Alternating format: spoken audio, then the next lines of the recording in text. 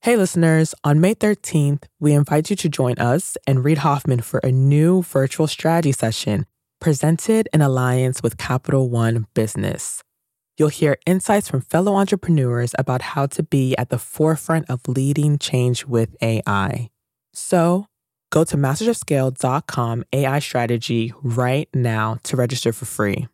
Again, that's mastersofscale.com AI strategy. Looking forward to seeing you there.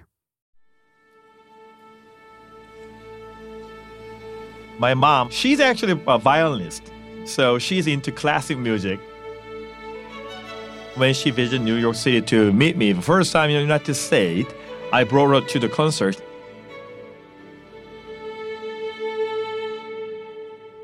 That dutiful son is today's guest, Saeju Jeong, co-founder and CEO of Noom.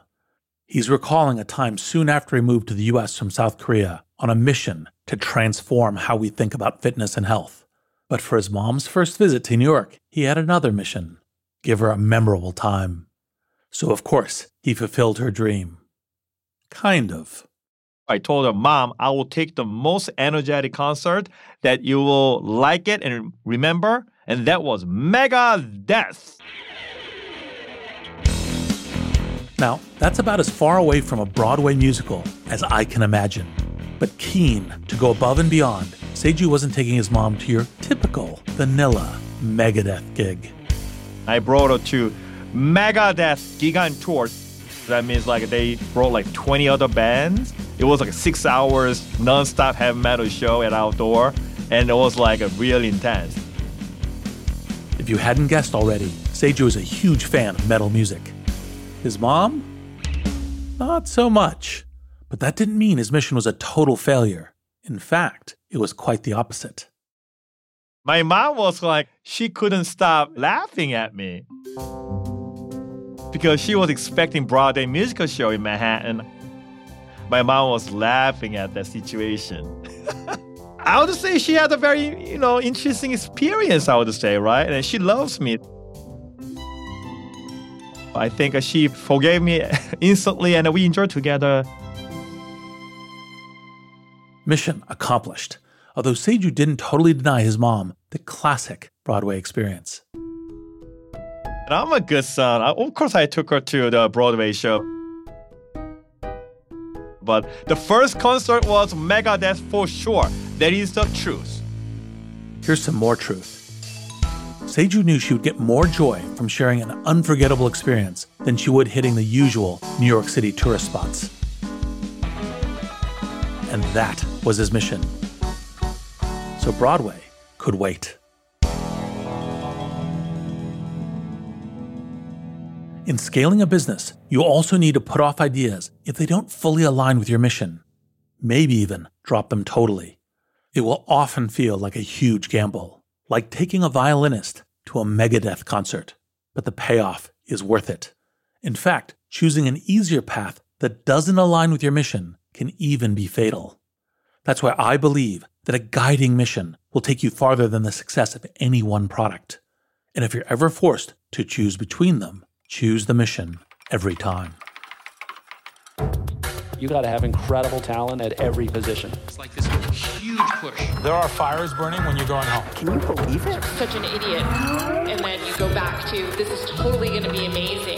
There are so many easy ways. So what to do? I have no idea what to do. Sorry, we made a mistake. But you have to time it right. Oops. Working at a 3-bedroom apartment. Stuff that just seems absolutely nutballs. 10 years later, I was like, well, that's just how you do it. We haven't made Just how you do it. This is Masters of Scale. We'll start the show in a moment, after a word from our premier brand partner, Capital One Business. I woke up in the middle of the night because I had this nightmare that we were front page news, that we've done the stupidest mistake of our life by making this pivot. That's Aparna Saran, Chief Marketing Officer for Capital One Business, and she's recalling a moment from her previous position at Capital One when she was heading up a team designing a new business card. We had just made the decision to go all in and sunset the prior version of the product, which was honestly the cash cow for our business.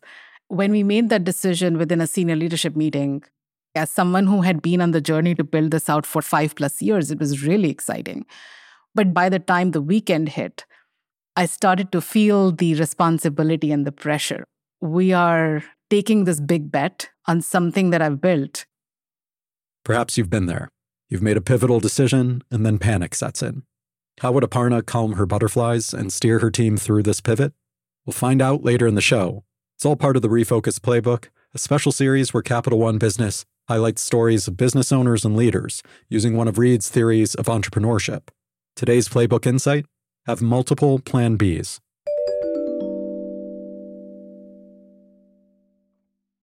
I'm Reid Hoffman, co-founder of LinkedIn, partner at Greylock, and your host. And I believe that a guiding mission will lead you farther than the success of any one product. And if you're ever forced to choose between them, choose the mission every time. For a business, aligning your product with your mission is vital. Because without that alignment, your whole company will start to veer off course. And when it does, you need to ditch that product, and fast. Letting go is hard. It's easy to fool yourself into thinking a product or service is on mission. Maybe it reaches a lot of people, or maybe the feedback is great, or it makes a lot of money, or maybe you grew it from nothing and can't bear to let it go. But to have a truly sustainable, long-term growth, you need to learn to let go and choose mission over product every single time. I wanted to talk to Saeju Jeong about this because throughout his career, he's never been afraid to choose mission over product. In fact, he has shuttered several hugely successful products and made painful pivots for nearly a decade in service of his guiding mission: to use technology to help as many people as possible live healthier lives.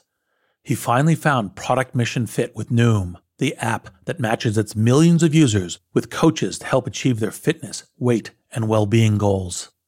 Noom's huge success has resulted in $400 million in revenue and a $4.2 billion valuation.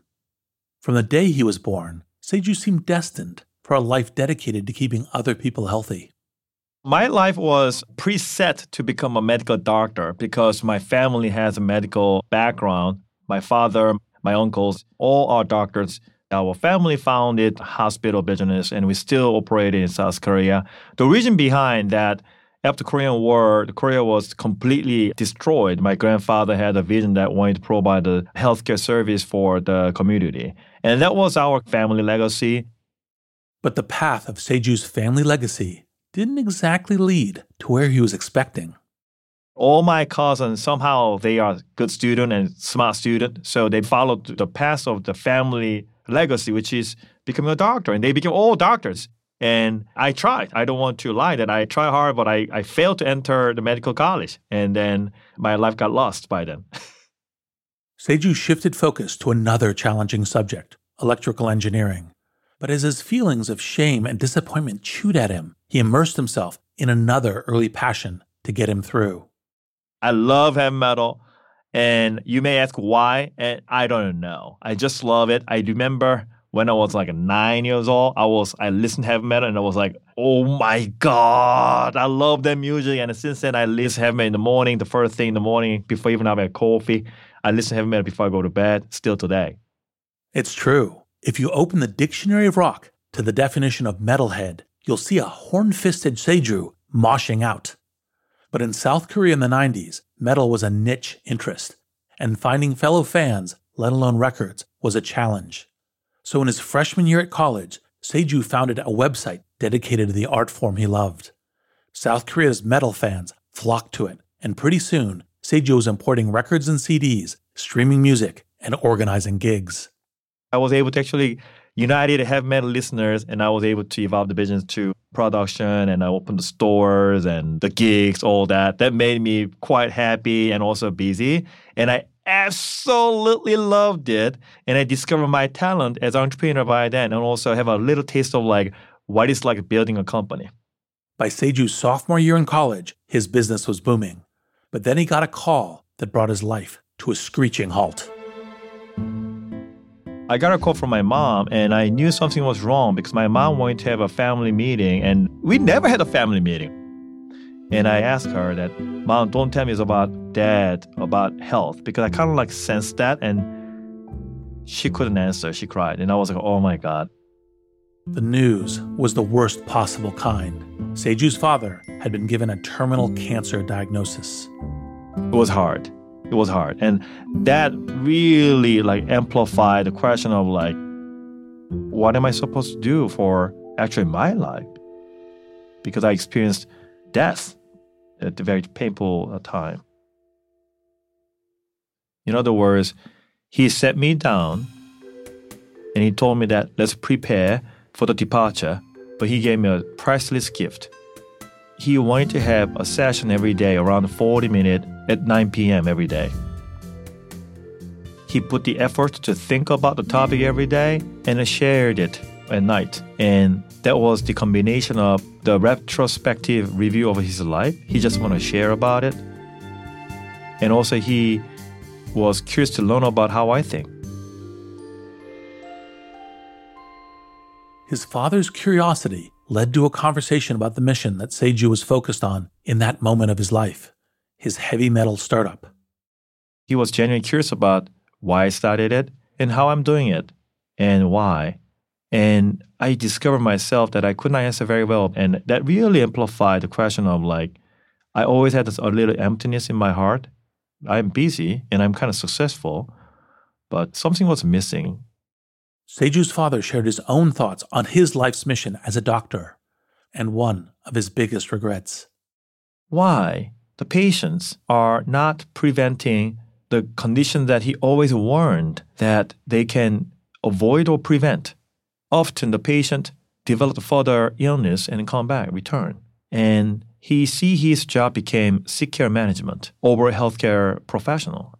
Why prevention is not a primary in overall healthcare? So that was a big question mark he left, which really like amplifies strongly to my heart, and I kept thinking about it. Thought quickly turned into action. That helped me to set a better priority of my life. I need to do something that is, I follow the purpose of life. And that's how I became instantly decided I need to let the heavy metal business go. Why? I am passionate about heavy metal music, but that is a hobby. It's not a part of my life. My purpose should be spent for something greater. And I decided I will pursue for healthcare. To this day, Saeju still passionately loves heavy metal. But speaking with his father, he realized it was not his mission. The distinction between mission and passion is subtle but hugely important. It's easy to confuse the two. Passion is about what you personally enjoy.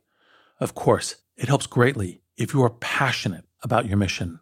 But first and foremost, your mission is about the great change in the world that you feel needs to be made. Saeju was and still is passionate about heavy metal music. But the mission, the huge change he wanted to make to improve the world, lay in health and fitness, echoing the mission that generations of his family shared. So Saeju decided to renounce his crown as South Korea's king of metal, drop out of college, and focus on his mission. And thanks to his father, he knew exactly where he wanted to start his pursuit. My father's best heydays of his life was when he was studying in the United States. Because he said, I finally got out of my hometown and met the people from all over the world, the diversity and also their different background and culture that bring the ideas is incredible. Saeju couldn't act immediately on this newfound mission. He had 3 years of compulsory service in the South Korean military to complete. But the moment he was discharged, Saeju headed straight to New York. He wanted to found a company through which he could pursue his new mission to prevent illness by promoting health and fitness. There were just 3 small problems. Saeju lacked money, a network, and basic proficiency in English. I got like 3 or 4 random jobs to pay $630 rent at Sublet at Basement in Long Island. I sold 99 cents the perfume. I sold glue, some random stickers. I did a lot of like hustling job to make a living. At the same time, that was the way I learned the world. And that was tough, but also it was fun. He was also studying English and practicing at every opportunity, including one of the most delightful hacks for learning a language I've heard.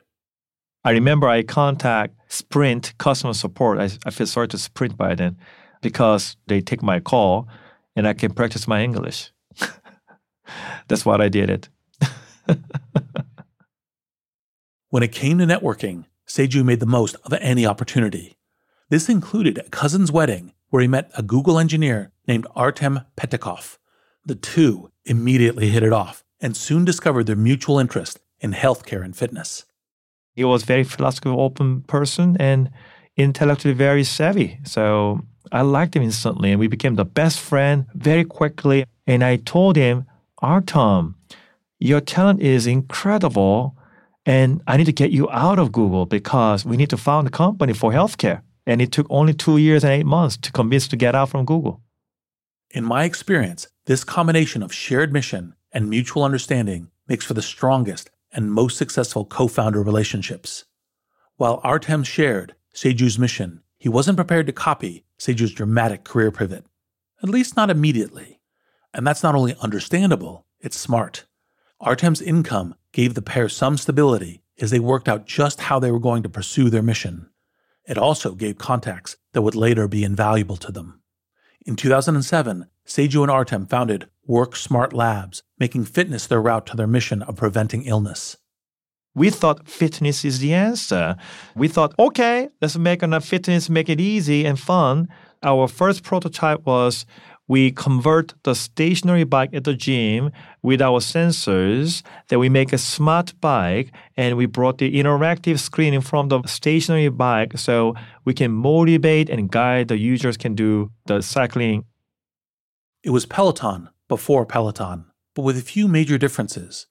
The business model focused on supplying gyms rather than homes, and streaming technology to provide on-demand video classes wasn't there. In fact, it was 5 years before John Foley would be out pitching Peloton to investors and getting constantly rejected. You can hear that story in John's episode of Masters of Scale titled How to Turn Skeptics into Fans. Just scroll back in your podcast feed. Like John, Saeju and Artem also struggled to raise money from skeptical investors. I could not raise any single dime for 3 years because the product market fit was not there. We couldn't scale it. And we learned that, first of all, gym business, they don't have the budget to invest into new equipment. If they have a budget, then they will use that budget for upgrading their locker room. That is the truth. Their product and mission was a seeming slam dunk fit with gyms. But they soon discovered their mistake in thinking gyms were partners in their mission. Not only were the gyms unwilling to pay up, investors were also not going to back them. The scale market opportunity simply wasn't there. And more importantly for Saeju, this meant that their proto-Peloton device wouldn't be able to fulfill a key directive of their mission, to reach as many people as possible. Now, a cautionary note. It's true that sometimes you'll uncover an unexpected misalignment in mission with potential partners.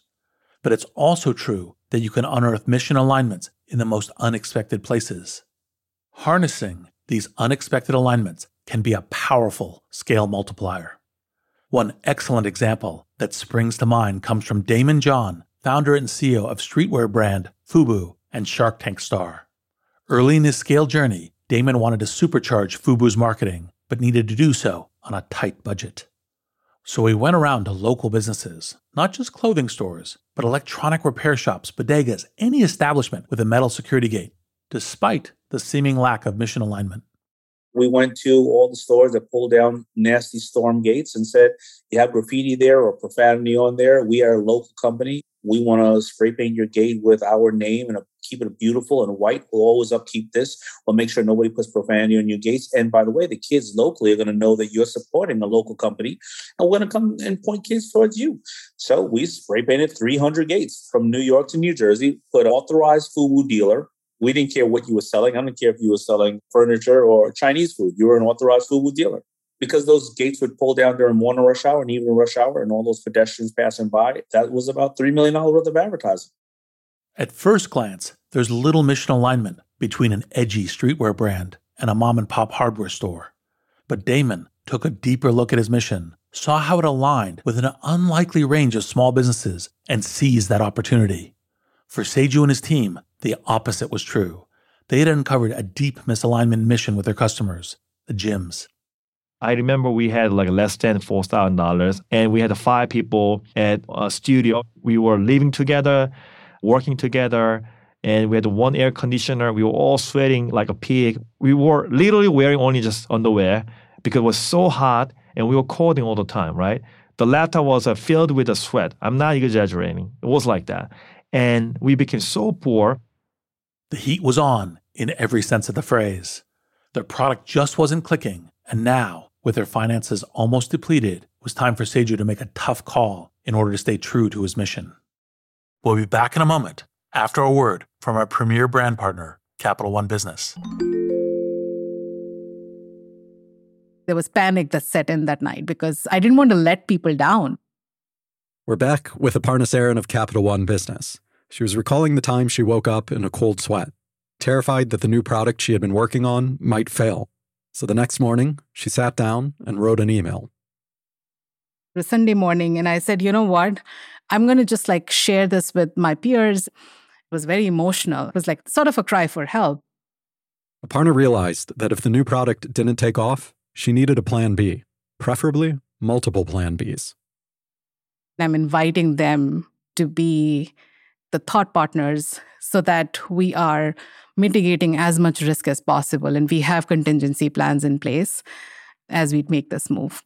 You write something like this and your heart is pounding, should I send this? It was a super vulnerable moment for me. But then I was I'm going to just send this. What's the worst that'll happen? It can't be worse than being on the front page of the newspaper. So she held her breath and hit send. What happened next would surprise even her. We'll hear about that later in the show. It's all part of Capital One Business's Spotlight on Business Leaders, following Reed's Refocus Playbook.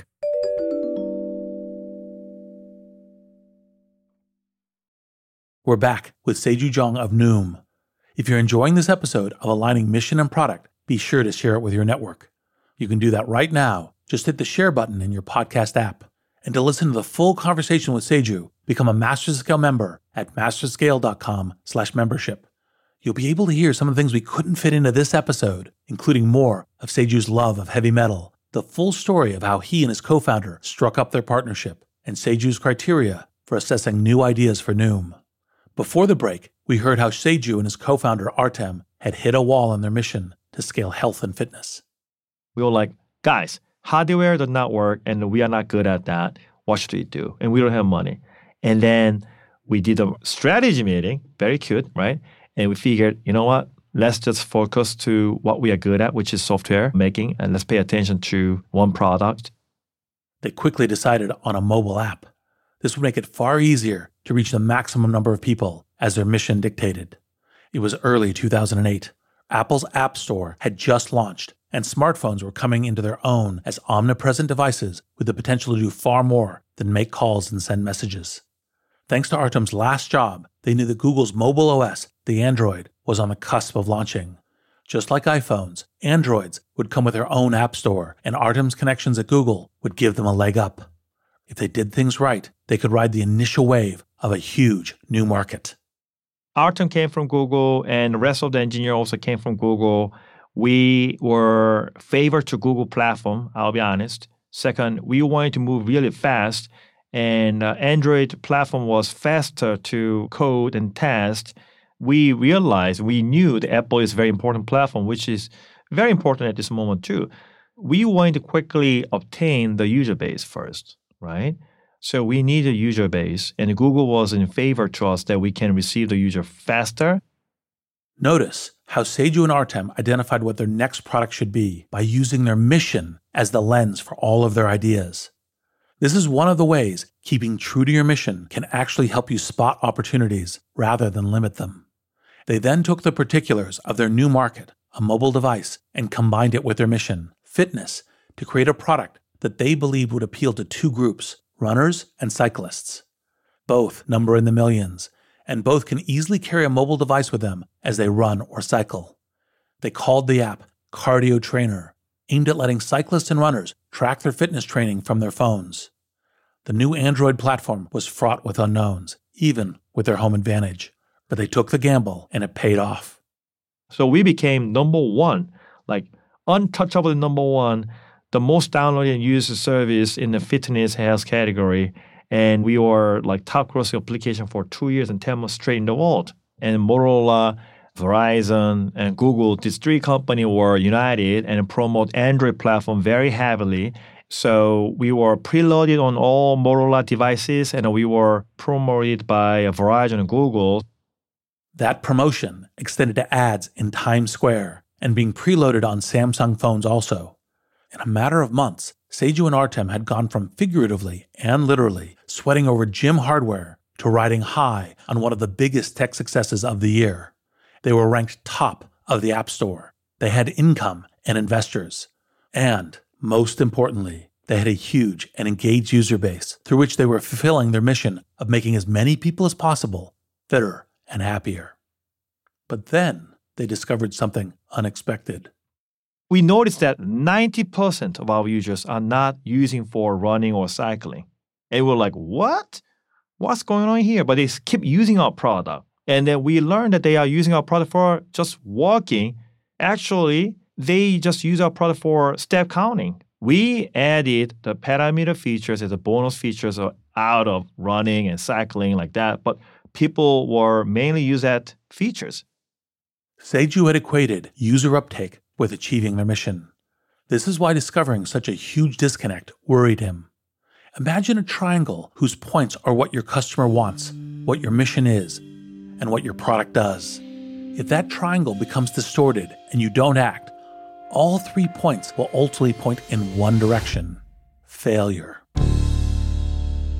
So Saeju and his team investigated further. So we asked, why are you not running or cycling? And the majority answer was, I don't exercise. We were shocked. We asked, then why don't you do exercise? And majority of our users answered, because I am too heavy, or I just simply don't exercise. And then we asked, then why are you using our product? And they answered, I want to lose weight. And that was the moment like, oh, wow. And then we asked, why are you step counting? Why do you need to lose weight? And they answered, I have a health risk. And that was the moment really like resonate well with us. It was a surprise that barely any of the engaged users of Cardio Trainer were doing any cardio or any training at all. In fact, a huge proportion of their users either couldn't or wouldn't do heavy cardio training. That was the moment that we learned weight issues is a big problem in the United States. It is a big problem. And we learned nutrition diet is very hard problem. And then that opened our curiosity. It really rang the bell of our company mission. Anytime you hear the bell of your company mission ringing out from an unexpected direction, it's time to change course, maybe even pivot. But in the case of Cardio Trainer, Saeju and Artem went even further.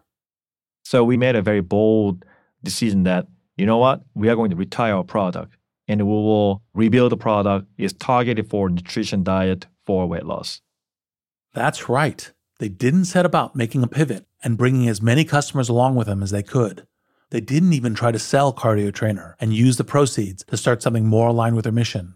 Instead, they pulled the plug on their top-ranking, money-making, and only product.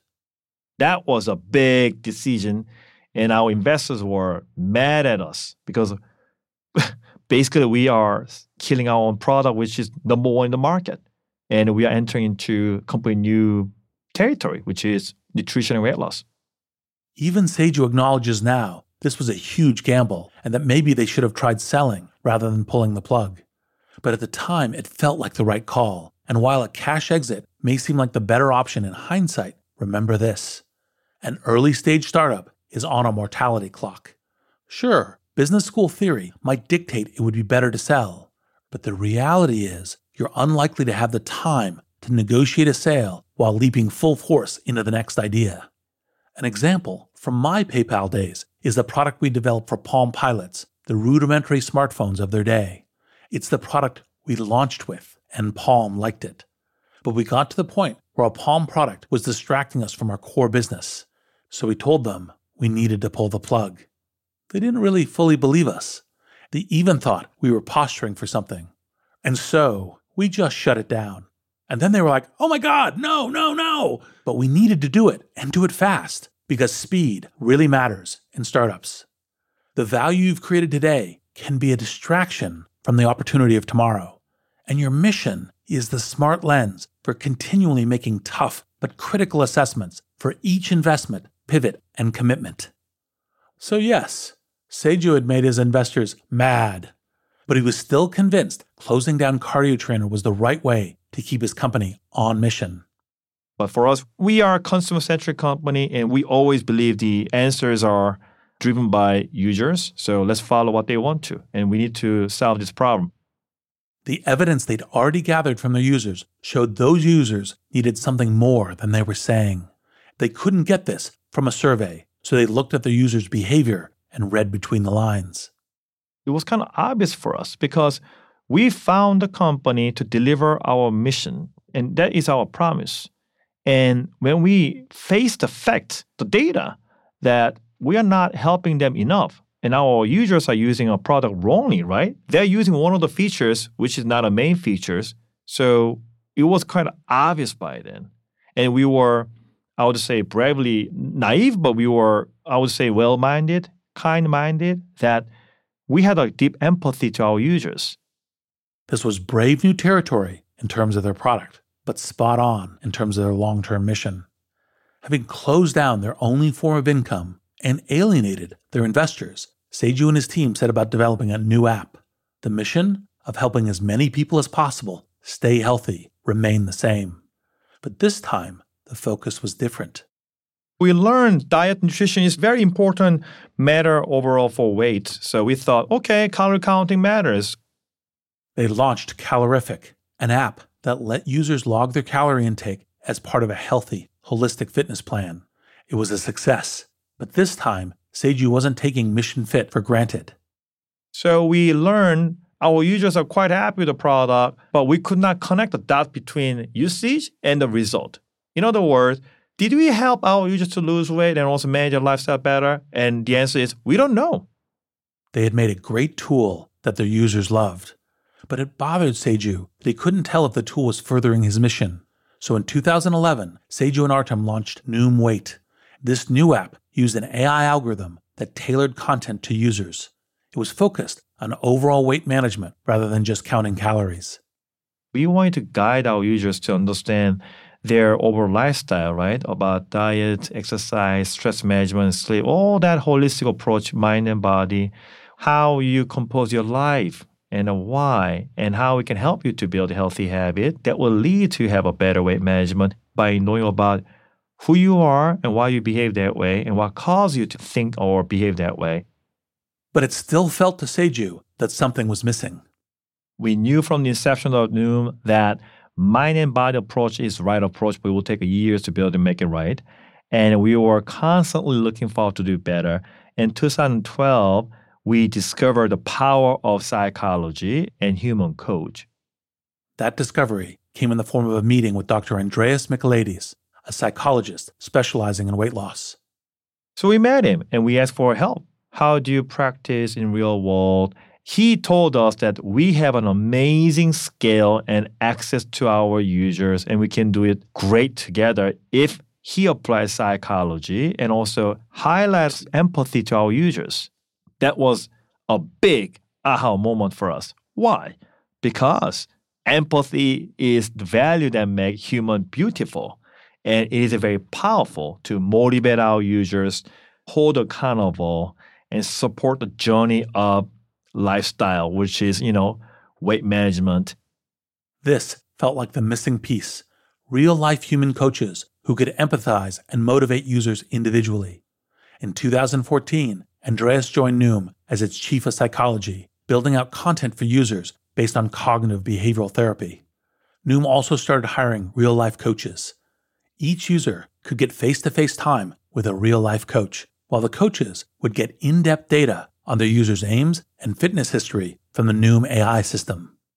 And that was a moment I can tell you now, finally, we figured the product market fit. In other words, the market adopted our service very well, and we scaled the business very well since then.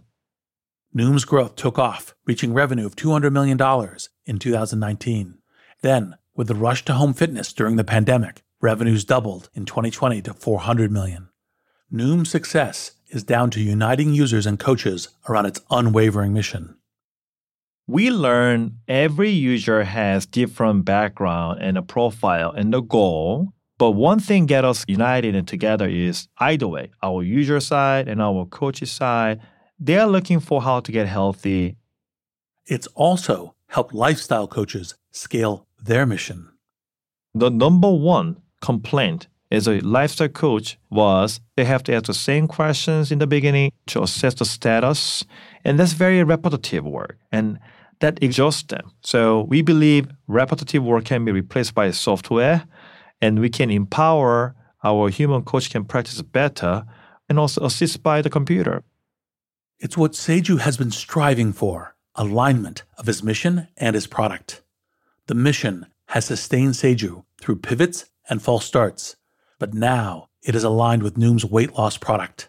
And that mission is also sustaining new products and opportunities, like Noom Mood, which helps users manage stress and anxiety. By choosing mission over product every time, Saeju is now in a position to scale multiple products and his company, all in service of that unwavering mission to help as many people as possible lead healthier lives. So if any of my friends are asking, Saeju, I want to start a company, then I will ask, tell me the mission and why that mission is really aligned with your personal life, that you believe in your life value. As a founder, you can decide what is company mission. And if that mission is truly resonate well with your life value and you follow that, you have a high chance you can hang in there when things are difficult. But you have to be truthfully honest to yourself. This is the stark self-honesty that every entrepreneur needs to practice. If what you're building isn't moving you toward accomplishing your mission, it's time to stop, reassess, and retool. I'm Reid Hoffman. Thanks for listening. And now, a final word from our brand partner, Capital One Business. Throughout the day, text messages and emails kept pouring in. Whatever you need, just let us know. We're back one more time with Aparna Saran of Capital One Business. She was telling us about a Sunday morning email she fired off in a moment of panic. Minutes later, her inbox was overflowing. And the support she found wasn't just emotional, it was practical. We talked about detailed contingency plans, and we created our go-to-market strategy. Before we are in full rollout mode, we had stage gates so that we could test and quickly learn and iterate. And within a matter of 6 months, as we were rolling things out channel by channel, those stage gates would allow us to pivot if we saw something that we didn't like. That day, Aparna learned a lesson that stayed with her. Having multiple plan Bs doesn't just expand your options. It gives you new opportunities. The best way to pivot is actually open doors for thoughtful conversations, because humility in knowing that you actually don't know everything, as well as the empathy in knowing that disruption is always drastic and abrupt, helps you go through that pivot with other people in a very different way. Capital One Business is proud to support entrepreneurs and leaders working to scale their impact, from Fortune 500s to first-time business owners. For more resources to help drive your business forward, visit CapitalOne.com/BusinessHub. That's CapitalOne.com/BusinessHub. Masters of Scale is a Wait What original. Our executive producers are June Cohen, Darren Triff, and Jordan Cloud. Our head of content and production is Lori Hoffman. Our producers are Adam Skuse, Catherine Clark-Gray, Marie McCoy-Thompson, Alex Morris, Tucker Legursky, and Holly Bondi. Our editor-at-large is Bob Safian. Our music director is Ryan Holiday. Original music and sound design by Eduardo Rivera. Audio editing by Keith J. Nelson, Stephen Davies, Andrew Nault, and Mike Gallagher. Mixing and mastering by Brian Pugh. Special thanks to Chris Shea, Elisa Schreiber, Aria Finger, Zaida Sapieva, Greg Beato, Adam Heiner, Colin Howarth, Willem Crowells, Tim Cronin, Kelsey Capitano, Sammy Aputa, Ana Pisano, Sarah Tartar, Lear Ceramentis, Charlie Meneses, Chineme Ezequena, Emily McManus, and Mina Kurosawa. Become a member of Masters of Scale to get access to a year's worth of courses and content on the Masters of Scale Courses app. Find out more at masterscale.com/membership.